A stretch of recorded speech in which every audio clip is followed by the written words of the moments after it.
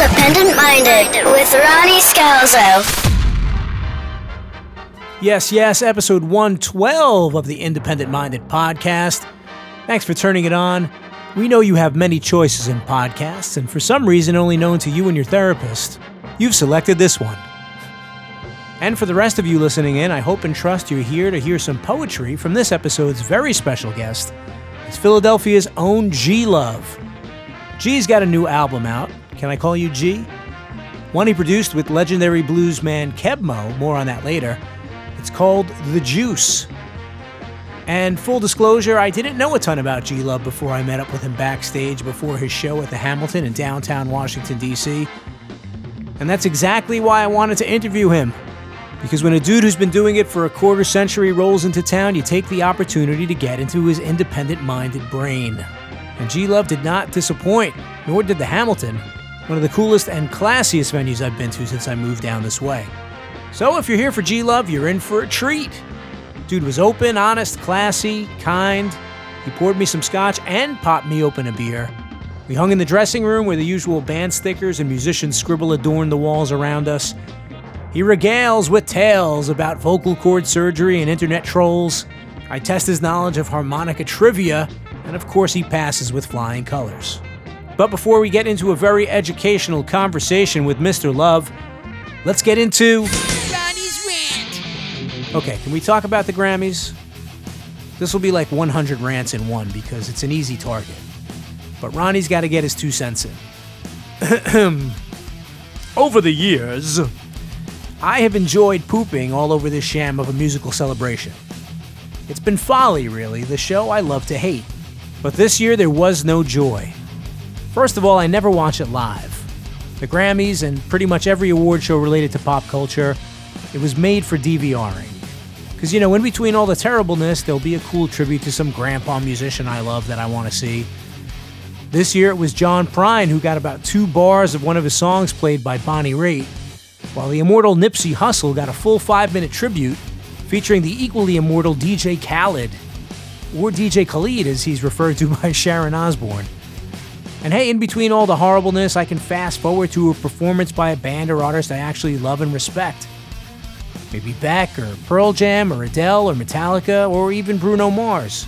This year, the closest thing I got to that was Aerosmith and Run DMC, doing a rusty version of their played-out tune from 35 years ago.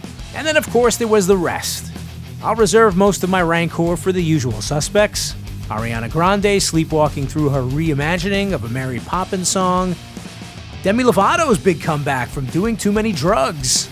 Alicia Keys everywhere on the broadcast, making me wonder, is LL Cool J now out of the demo? And an in memoriam with no introduction and an awkward ending where Alicia and Dua Lipa came out to say what's up, instead of respecting the dead with the standard fade to black straight into a L'Oreal commercial. Yep, all the bile reserved for what's going on behind the scenes at the Recording Academy is well earned. But let's not lose focus on the real issue, and a long-standing one at that. The Grammys suck. They've sucked for as long as I can remember, or at least for as long as Adam Levine's been alive. Where's Stevie Wonder? Where's Paul McCartney? Shit, where's Dave Grohl? But hey, Tool won a Grammy. John Williams won 2 Grammys. Dave Chappelle even won a Grammy. Does that make it better? Did we see any of it? Hell no. Gotta make more room for Lizzo. And it's funny, you'll hear in the interview G Love saying he hopes to score a Grammy nomination for Best Contemporary Blues Album for The Juice. And that's the problem, because in spite of this rant, shit, I'd love to win a Grammy. It's still somehow the gold standard of musical accomplishment, at least as far as the establishment is concerned. But the establishment don't give a flying none about me or you or probably even G Love. They're too busy putting out fires on stage and off. And while those fires keep burning, the Grammys just keep blowing smoke. Ronnie's Rant. All right, Garrett Dutton, G Love. This is an epic interview with the dude who brought you cold beverage, 9 albums with his band Special Sauce, 3 solo albums, countless tours, bootleg albums. Dude even has a Christmas album. He's a lifer, he's a lover, he's a dad. G Love and I talk about power naps, politics, Brooklyn accents, beards, Brushfire Records, and being hazed by Keb' Mo'. Let's kick it off with Soul BQ from the new album The Juice. than my conversation with G Love right here on Independent Minded. Ronnie Scalzo's amazing podcast. It's Ronnie Scalzo's amazing podcast. He's talking to people who make art and music. He's plugging their projects, making them famous. He's helping them out just by making them talk about all the bullshit that they do. Hey, yo, G, what's up with the Sober Q?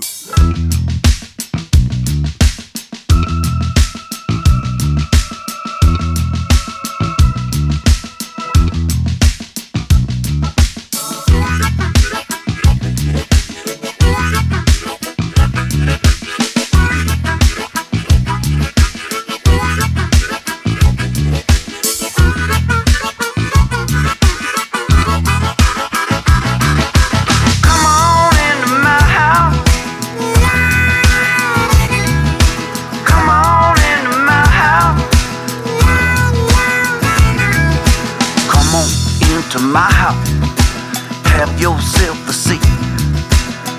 Tell me what you're drinking, let me fix you something to eat.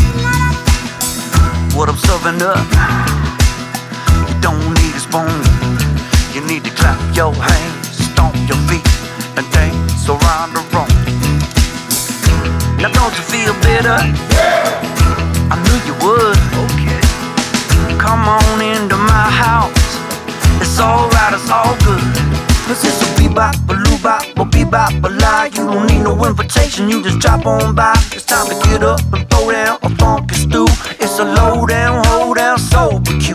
It's a sober Q, it's a sober Q. It's a low down, hold down, sober Q. Charlie brought the chicken, and Whitey brought the wine. G Love brought the reefer and the moonshine. Karina brought the cobbler, Brandy brought the greens. Billy brought the biscuit, Binder brought the beans. Is anybody hungry? Yeah. You better get a plate. Okay. Won't take long, it'll be all gone. So don't you hesitate. Now don't you feel better?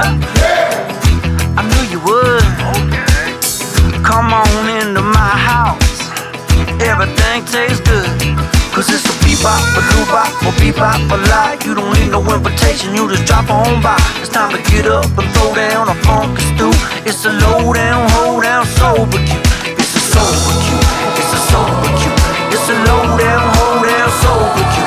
It's a sober Q, it's a sober Q. It's a low down, hold down, sober.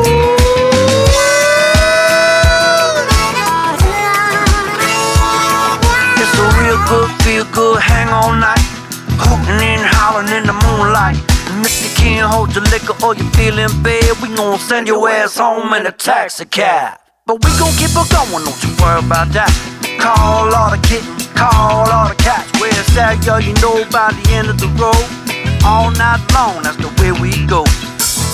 Is anybody hungry? Yeah. You better get a plate. Okay. Won't take long, it'll be all gone.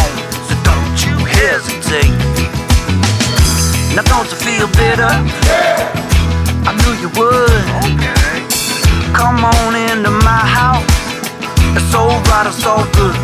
Cause it's a bebop, a loobop, a bebop, a lie. You don't need no invitation, you just drop on by. It's time to get up and throw down a funky stew. It's a low down, hold down, sober Q. It's a sober Q, it's a sober Q. It's a low down, hold down, sober Q. It's a sober Q, it's a sober Q. It's a low down, hold down, sober Q.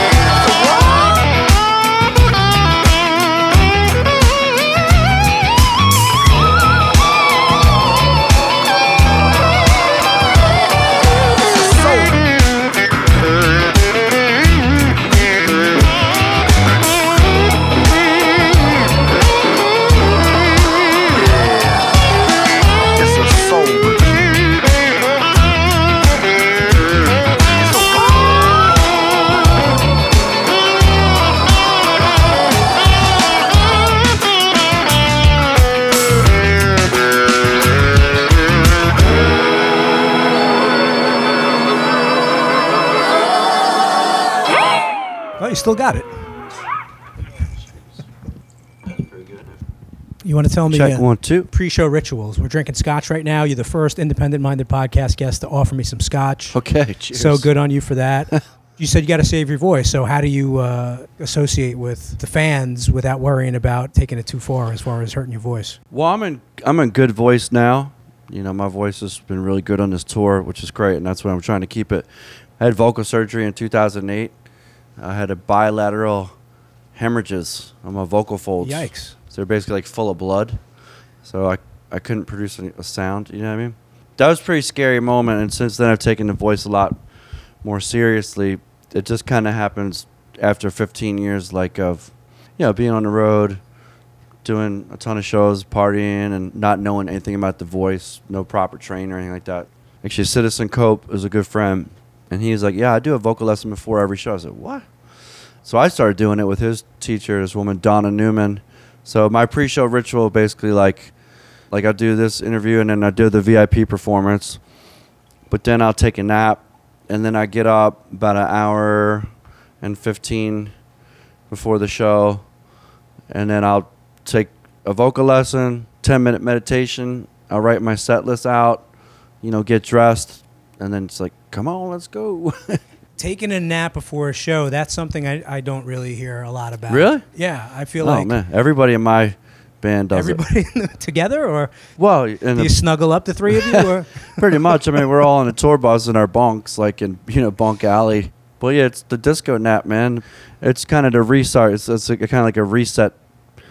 You know, the day was the day, and now we're going to take a nap and wake up fresh and energized. And, like, my job comes to play for that hour and a half, 2 hours when I'm on stage. So everything during the day of a show day is, like, geared towards that time.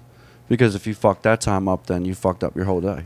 You know, and if so, you want to be fresh and you want to be rested and just ready to like go out and throw it down. You know. Citizen Cope was a guest on this podcast, and he never mentioned anything like this. Well, he doesn't take a nap. I'm pretty sure he doesn't take a nap. You swap Well, napping stories. like I said, we're good buddies. So like we talk about this kind of Well, I'm stuff. saying that fascinates me that two kind of like legendary indie musicians would have a conversation on that sort of topic, you know? I've been studying with his vocal teacher for 4 years, and that's before every show. So I'm taking 150 vocal lessons from this woman, this crazy woman in New York. And that's a lot of people don't understand. Like LeBron James doesn't just walk in the stadium and jump ball, let's go, you know. It's like a process to get him warmed up with his trainer and his coach and everything to get him ready for the show. And then same thing after the show. And it's just amazing that singers, we're relying on this little tiny muscle, which is the size of your thumbnail, that's driving our livelihood and our passion and everything else. And not too many people, including myself before, really know much about the voice, let alone take the time to do a simple warm-up. It's just an interesting part of the culture of being a musician.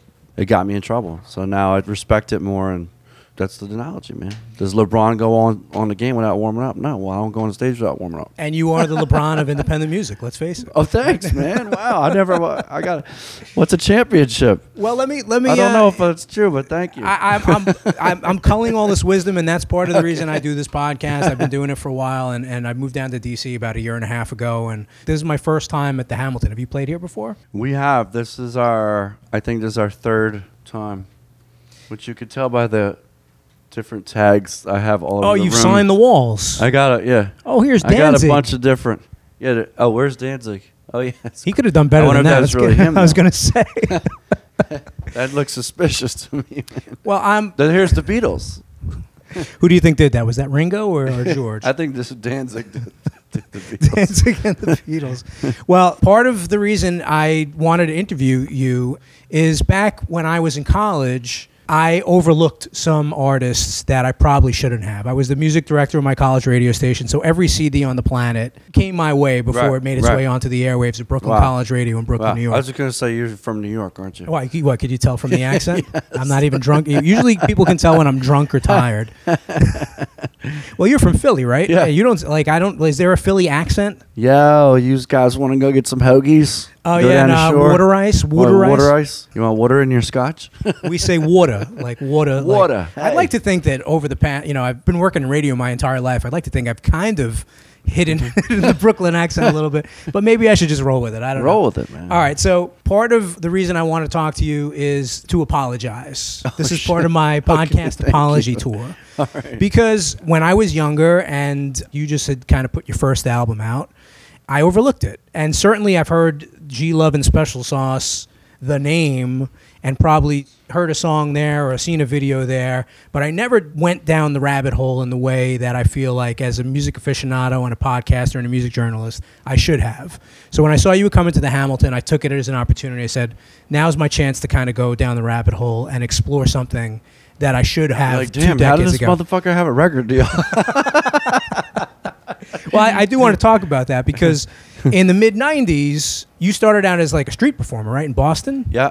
And then pretty quickly, I'm sure it was a whirlwind for you, you got scooped up by Sony, right? Yeah, that's right. And now, however many years later, you're doing it on your own. You've been on an indie label for a while. That's Jack Johnson's label, right? Well, yeah, but now, actually, the new release, G Love the Juice, that's actually our first truly independent record because that's on our label, Philadelphonic Records. So you started your own label. Yeah. We've always had the label, but we've never released anything other than, like, the bootlegs we sell at the shows. But this is, like, our first, like, official release, so it's pretty cool. It's with the blessing of, Jack and the Brushfire team. That was a great family and still is our family. It's just a general consensus of where the record business is at. I mean, no one buys records, so it's always been a labor of love for those guys, the Brushfire Records, because obviously, like, Jack sells the most records, and they put out mostly, whoever Jack was buddies with. Right, friends and Yeah. people he admires. Yeah. It's a boutique sort of Yeah. label style. We did pretty good for them. Like, we sold some records, and we might have made them a little bit of money. But anyhow, it was labor of love, and it was just time for them to kind of, And when I wanted to make a record, they didn't have their budget from Universal, so it was a good opportunity for us to finally branch out on our own. And that's really what we wanted to do, because coming back to the point, no one buys records, so if you're going to sell records, you might as well get as much money out of it as you can, because it doesn't matter what you do. Right. 20% of nothing is nothing. Right. So that's why I'm a little depressed, I because was going to say, I this is just taking a dark turn quickly. no. I mean, I'm not depressed, but like I was telling my wife last night, like we just put out. Oh no, I was telling my manager, my other wife. I was telling him, we just put out the record a week and a half ago, and it's been this huge lead up, and it's been a long process to make it. I'm really proud of the record, and I feel great about it. And you put everything you have, and then it comes out, and then it sold 1,000 copies in the week. It's still not bad. It's like 110 on the Billboard charts. Right. No one buys records. Because everything's relative, right? Yeah. In the 90s, that would be a huge failure. Now that's like respectable. Well, that gives me hope as an independent artist. Still have But to I mean- sell 1,000 copies to make it into the Billboard Top 200. Yeah. That's All well, right. no, you have to sell less than that. You probably could sell 500 and make it the top 200, because we were like 113 with 1,000 records. I mean, it's crazy. So it's a tough time to put out records, but I digress. Well, let's talk about this record, regardless of how many copies it sold. The album is called The Juice, as you mentioned. The first song, the title track, is Political G Love. Right. And then it makes not a sharp right turn, but Soul BQ, Right. which is a fucking earworm, and I cannot get it out of my head. So Thanks. congratulations. Yeah, that's my favorite. It's kind of like, what did I wrote down? It's protest cookout music. Okay, man, I love that. And that's what I got from listening to most of your catalog over the last couple of days, is that there's that combination of social consciousness and just like hippie jam band, like let's all have a party in the backyard Right. style music. Okay, cool. You've never kind of fit into a box. Yeah. You like your first album, you had Cold Beverage, went gold, right? It had, Yeah, But yeah. then after that, your solo albums are kind of more bluesy and don't necessarily fit into that alternative hip hop style that you have with Special Sauce. Right. We had this record called The Hustle, which was our first record on Brushfire. I'll never forget the Rolling Stone review, because the Rolling Stone review said the record is utterly sincere but completely unfocused. And I knew what the writer was talking about, because it's something, and it's you just touched on it. It's like we have a lot of different. We've never been able to fit in the box, and because we kind of are the type of musicians that wear our influences on our sleeve, there's a lot of different styles in our records and in our writing. Anything from like straight ahead like Johnny Cash country, to straight ahead Muddy Waters blues, to rock steady Jamaican reggae, and straight ahead hip hop. it's been both a blessing and a curse. Certainly, like when we've dropped our first record, like we didn't fit in a box. You could walk into Tower Records in Philly and we could be in the alternative section. You could walk into Tower Records in Boston, we'd be in the hip hop section, and now it's hard to market. Well, what is it? Well, I don't know. It's something different. But at the same time, it's something different. So it found a niche, right? And it found a listening audience. So we've had a great career. When I go to make a record now, like since that review, I try to be really cognizant about it. Like, all right, say I write 20 songs this year. 2 of them I wrote after listening to Boogie Down Productions, and 2 of them I wrote after listening to, Willie Nelson or whatever. And those styles are in those tunes. With this record in particular, we wrote most of the record. Keb Mo and I, and this guy Gary Nicholson wrote the record kind of from the ground up. Can we talk about Keb Mo? Yeah. Legendary blues man. Did you have a previous relationship with him before you approached him about producing this record with you? Yeah, so the story goes back to the very beginning of both of our careers, because we both were signed in 1993 by an A&R guy named Michael Kaplan to Epic/Sony Records, and we relaunched the old, quote, Race Records label, OK Records, spelled O-K-E-H, quote, Race Records, because in the 30s, they put out albums by African-American artists, including a single by Robert Johnson. Anyhow, so Keb and I relaunched this old blues label. Then we kind of went on our separate careers and reconnected 20 years later and did a tour together. And then after that, we were like, we kind of reconnected. Hey, we should do something. And then that led to me saying, yo, let's do a duet record, Back Porch Blues. And Keb said, man, I already did well, to quote him perfectly, I sometimes don't like to say it, but he goes, I already shot my duet wad. I did it. He's like a 70-year-old guy. Don't quote me. We're on a podcast, so it's all good. But he's like, but I'll produce you. Because he had done a Taj Mahal duet record, him and Taj Mahal. He invited me down to do some writing, and the first thing he said was, gee, send me your most 5 sincere songs, the songs you feel most connected to. And I thought that was kind of like a strange thing to ask. So I had a bunch of stuff in mind, and as a songwriter, I'm sure you can relate, like, you hope you feel truly connected and sincere about everything you're writing, right? Even the stuff that's funny or whatever, it's an emotion, you're connected to it, So anyway, I sent him 5 tunes. A week went by, 2 weeks went by. I didn't hear back from him, so I text him, Keb, you get the songs? Yes. So you're starting to get insecure. He just said, yeah. Well, he just said, I said, text him, did you get the music? And he just texted back, yes. Great. Okay, so now you have to ask, like, what every songwriter doesn't really want to ask, like, you want to hear, yes, I heard them, they're great. Exactly. Come to the studio. And, instead, he goes, yes, and I go, all right, what did you think? And then he texts back, I think you need to go into the songwriter. Did he really say yeah, that? he said it. So I was like, all right, well, whatever. I've been doing this a long time. Like, I've had plenty of people tell me my songs suck. So, all right, cool. So went down to Nashville, and he put me with this guy, Gary Nicholson, who's also like a Grammy Award-winning kind of blues songwriter. And anyhow, we wrote this song called Fix Your Face, which is on the record. And I just had a bunch of ideas on my phone, and I was going through them. He goes, Sachi, what do you want to... The music shouldn't be a problem, but what do you want to write about today? Is this your Keb Mo impersonation? Oh, this is Gary Nicholson. Oh, this is Gary. Gary, what do you want to write about? And I said, well, I don't know. I got this idea. So I'm saying my little sticky phrases. I go, fix your face. All you need is a smile, right, to fix your face. Fix your face, it only takes a little while. You don't need no paint and powder. All you need is a little smile. And Gary said, well, I think Keb would really like that sentiment. Because Keb kind of likes positive, kind of. Right. So we wrote that tune, then we went the next day with Keb, and it was interesting working with Keb because one of the lines was, this guy made you cry and your mascara's running. And Keb said, you can't, a blues man doesn't say mascara. It's like, you can't have that word in the song. Word, yeah. You can't put that word in a blues song. So then we said, you done messed up your makeup, you got shadows on your eyes.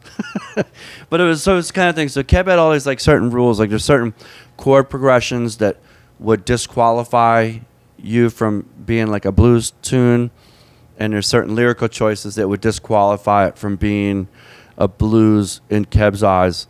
And the goal with working with Keb was really to get a look for a contemporary blues Grammy. That was my material goal as part of this project. So it sounds like he was a little hard on you. Oh yeah, man. Yeah, No, and so you're able to check your ego. It sounds like, based on your personality, you're able to kind of check your ego at the door because this is Kebmo. So I always look at the producer-artist relationship as a player-coach relationship.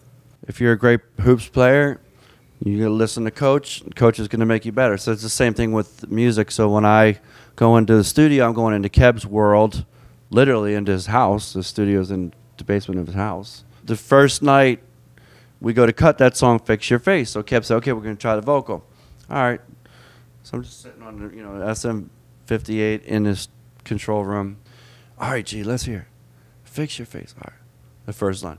Fix your face, baby. And it kept, no, not like that. Like this, G. Fix your face, baby. All right, okay. Let me try again. Fix your face. No. So this shit went on until like 3 a.m. on every line. oh man. And I'm at 3 a.m. sitting in the studio with two guys that are 70 years old.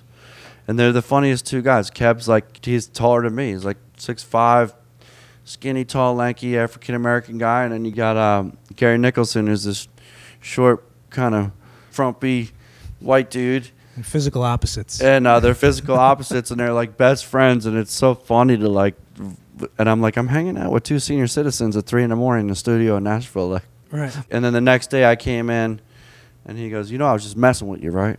I just want to see if you were here to work. Really? Okay. Yeah. So I was going to say, like, it sounded like a Rocky Mickey sort of battle where he was he wanted you to catch the chicken, so eat lightning and crap thunder. Exact. Like, that in was a blues it. sort of way, Yeah. right? Yeah.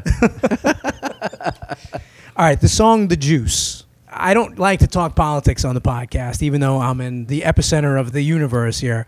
It sounds like you're encouraging people. We got the juice. Time's up. Right. Do you firmly believe in your heart that people can make a change in 2020 the way things are unfolding around us right now? Someone was telling a story at a lecture I went to recently on voting in the United States. An interesting fact is that only 50% of our population votes. And we rank in the world as far as free and clear democratic elections way down on the list, close to like countries like Rwanda and other countries that we consider to be, third world or developing countries. That's where we rank in the world as our election process. And that's probably the root of the problem of everything that is wrong with our government. There was a story that this woman, Sophie McLennan, told the lecture that Michael Moore and Steve Bannon walked into a bar together because they're having, lunch or whatever. And part of the conversation was Michael Moore said, when it gets down dirty, why do you guys always win the fights? And Steve Bannon said, well, because liberals come to the fight with a pillow and the right wing comes to the fight with a knife. And then I remember back to like 2015 when I was home and the news was on and Hillary Clinton just announced her run for presidency. I thought, man, that's really cool. Like a woman's going to run for president. Like how cool would that be? I took a picture of the TV and I put hashtag, that's right, the women are smarter. The blues song that Grateful Dead made famous. And that's all I put. I didn't even know if I was for Hillary or not. Nothing about that. It was just about a woman. And then, man, my socials you got blasted. blew up. Yeah. And I had no idea how much people hated Hillary Clinton. And it was all this stuff like unfollow. I've been a lifelong fan. I'll never buy your records again. You should stick to music. Stop talking about politics. And that to me was like the ultimate, have you not heard anything on any of my records from any record that I have? There's every part of my life. There's love songs. There's songs about fun stuff. There's songs about our social and political environment that we're living in and spiritual songs. That was like a real insult. So then at that point I was like, all right. So now I kind of understanding what's going on with the trolls, or not even trolls, but just, wow, I didn't really realize so many asshole Republicans were fans of me. You know what I mean? And trust me, they all unfollowed me. And then I start seeing well, damn, look at some of my peers that are musicians, because everyone's so tied to the music business now, and everyone's so cognizant of the business side of what we all do out here that no one wants to lose a paying customer. A ticket sold at a show or a record sold. No one wants to say anything because no one wants to step out and take a side. So ultimately, on this record, and kind of since that time with the Hillary Clinton thing, I just kind of made up in my mind that I would take a side. And so a lot of ways, like the Juice, the title track is a protest song, and it's meant to give energy to those protest kids and to the people that are going to rallies and the grassroots politicians that are trying to make a change. You're very active on social media. There are enough people out there who, whether they like or hate your politics, they're following what's going on, whether you're taking a video of another street performer or laughing at, something goofy. Yeah. Does it feel slimy to you, or have you just embraced the technology and just recognized, hey, this is what I got to do to promote myself? I don't think it ever feels slimy. I think it's a good way to document, like, your career. Like, part of my social thing, like on Instagram, like I do my set list every night, so I started like really documenting the shows. It is pretty cool to think about that, like all your photos, it's like your photo album for your life that's always going to be online, and you can go back when you get older and look through it. It's great for narcissists. It's great for narcissists, and it definitely brings out that side of you. I mean, you have to be honest about that. Like, photographers asked to come shoot the show, so they shoot the show and they take pictures, and I say, oh, this is a great picture of me. And then, right, it's a natural inclination for what we do, right? I want to kind of shift that to photographers, like taking more pictures of like the crowd's experience at a G Love and Special Sauce show, because I think that the more you're able to throw it back, like everything you do, to the experience that you're giving the people, I think that that's really the way to go. The other part of social media is, it's fucked up, because it can really ruin your day a lot of times if you let it, because no matter what you're doing, there's always going to be someone that's doing something more fabulous. No matter how much success you're having, there's someone that's going to be having more success and less success. And it's like an age-old saying, like, don't compare yourself to others, because there's always going to be someone greater than you and someone lesser than you.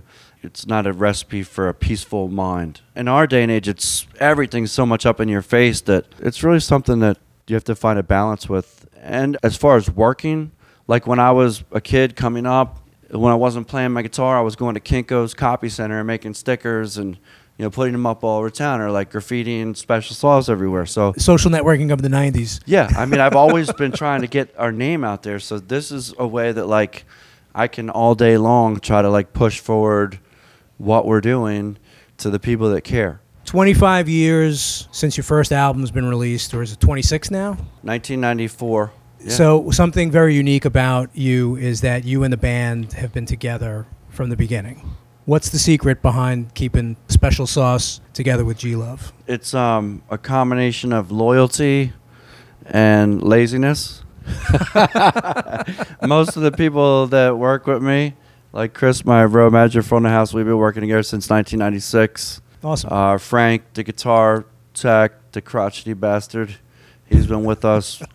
He did get fired for 2 years, but he's been with us for 12, 15 years. I'm getting the dirt here. Okay. Jimmy Jazz has been fired multiple times, but he's been in the band since the beginning. He did get Jimmy Jazz was the first person that got fired. We started the band. We had our first gig, and then he had a day job that required him to go for a 2-week trip to Mexico City, so we fired him. And then we put him back together a couple months later after we made some demos. A, these guys are tremendous musicians. B, we have a tremendous catalog of songs. C, they're both unique musicians. Then there's the laziness part, like, because there's a lot of times when I think, man, I could have gone with a different band, since the get-go, like, at any time, because after all, like, I signed a record deal. It was my name out in front of the band G Love. Right. And that was the drummer's choice, because I wanted to have the band called Special Sauce. He said it's got to be called G Love and something. I said, all right, G Love and Special Sauce. Well, that was nice of him to. And then he's bitches said, well, why is it always about you? Well, you're the motherfucker who said G Love, You can always throw that back in his face. Right? I do. But, there are times if I'm having a bad night. For me personally, I had a tough show at the Ram's Head on stage in Annapolis the other night. I just was in my head. I couldn't get loose. And I'm thinking, I should fire these motherfuckers. You know what I mean? I was like, so sick of these fucking. So if I'm having a tough night, I start blaming shit on other people.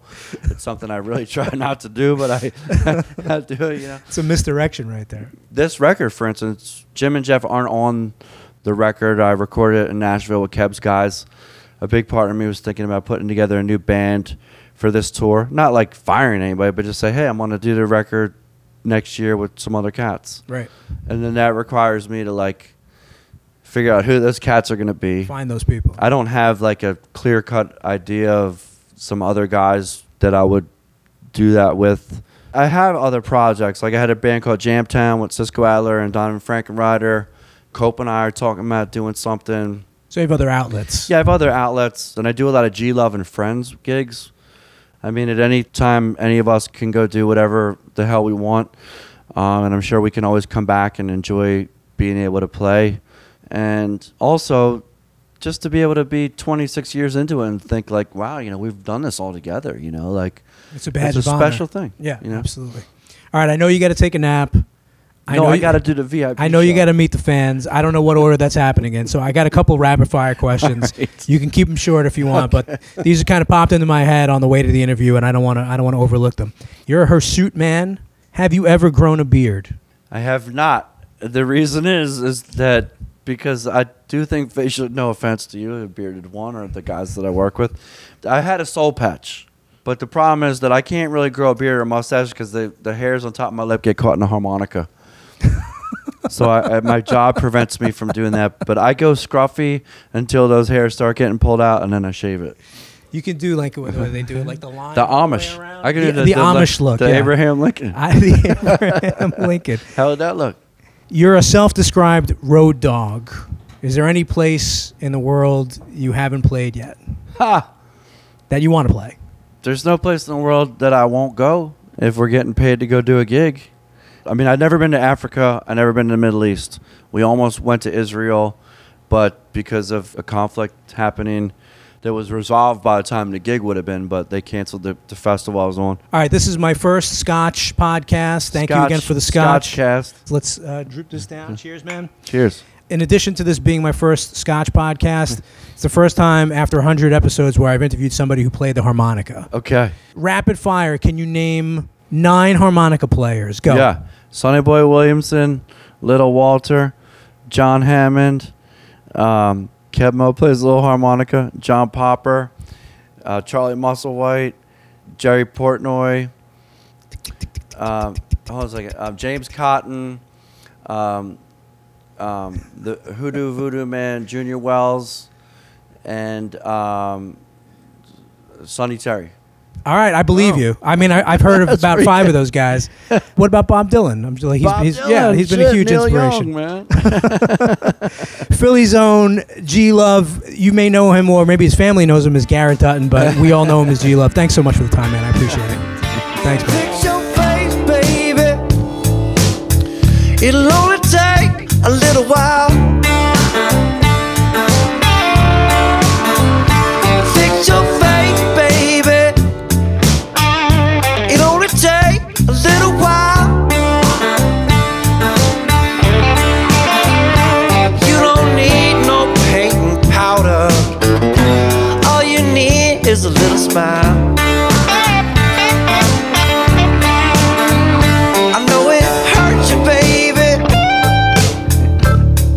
Whenever he comes around,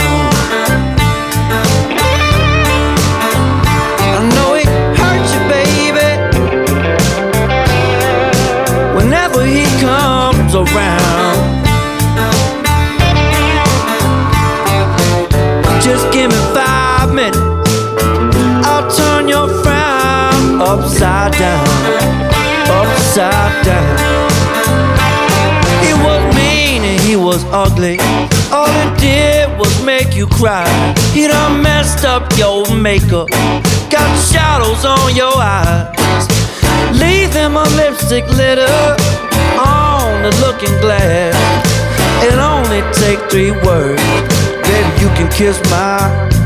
Fix your face, baby. It only take a little while.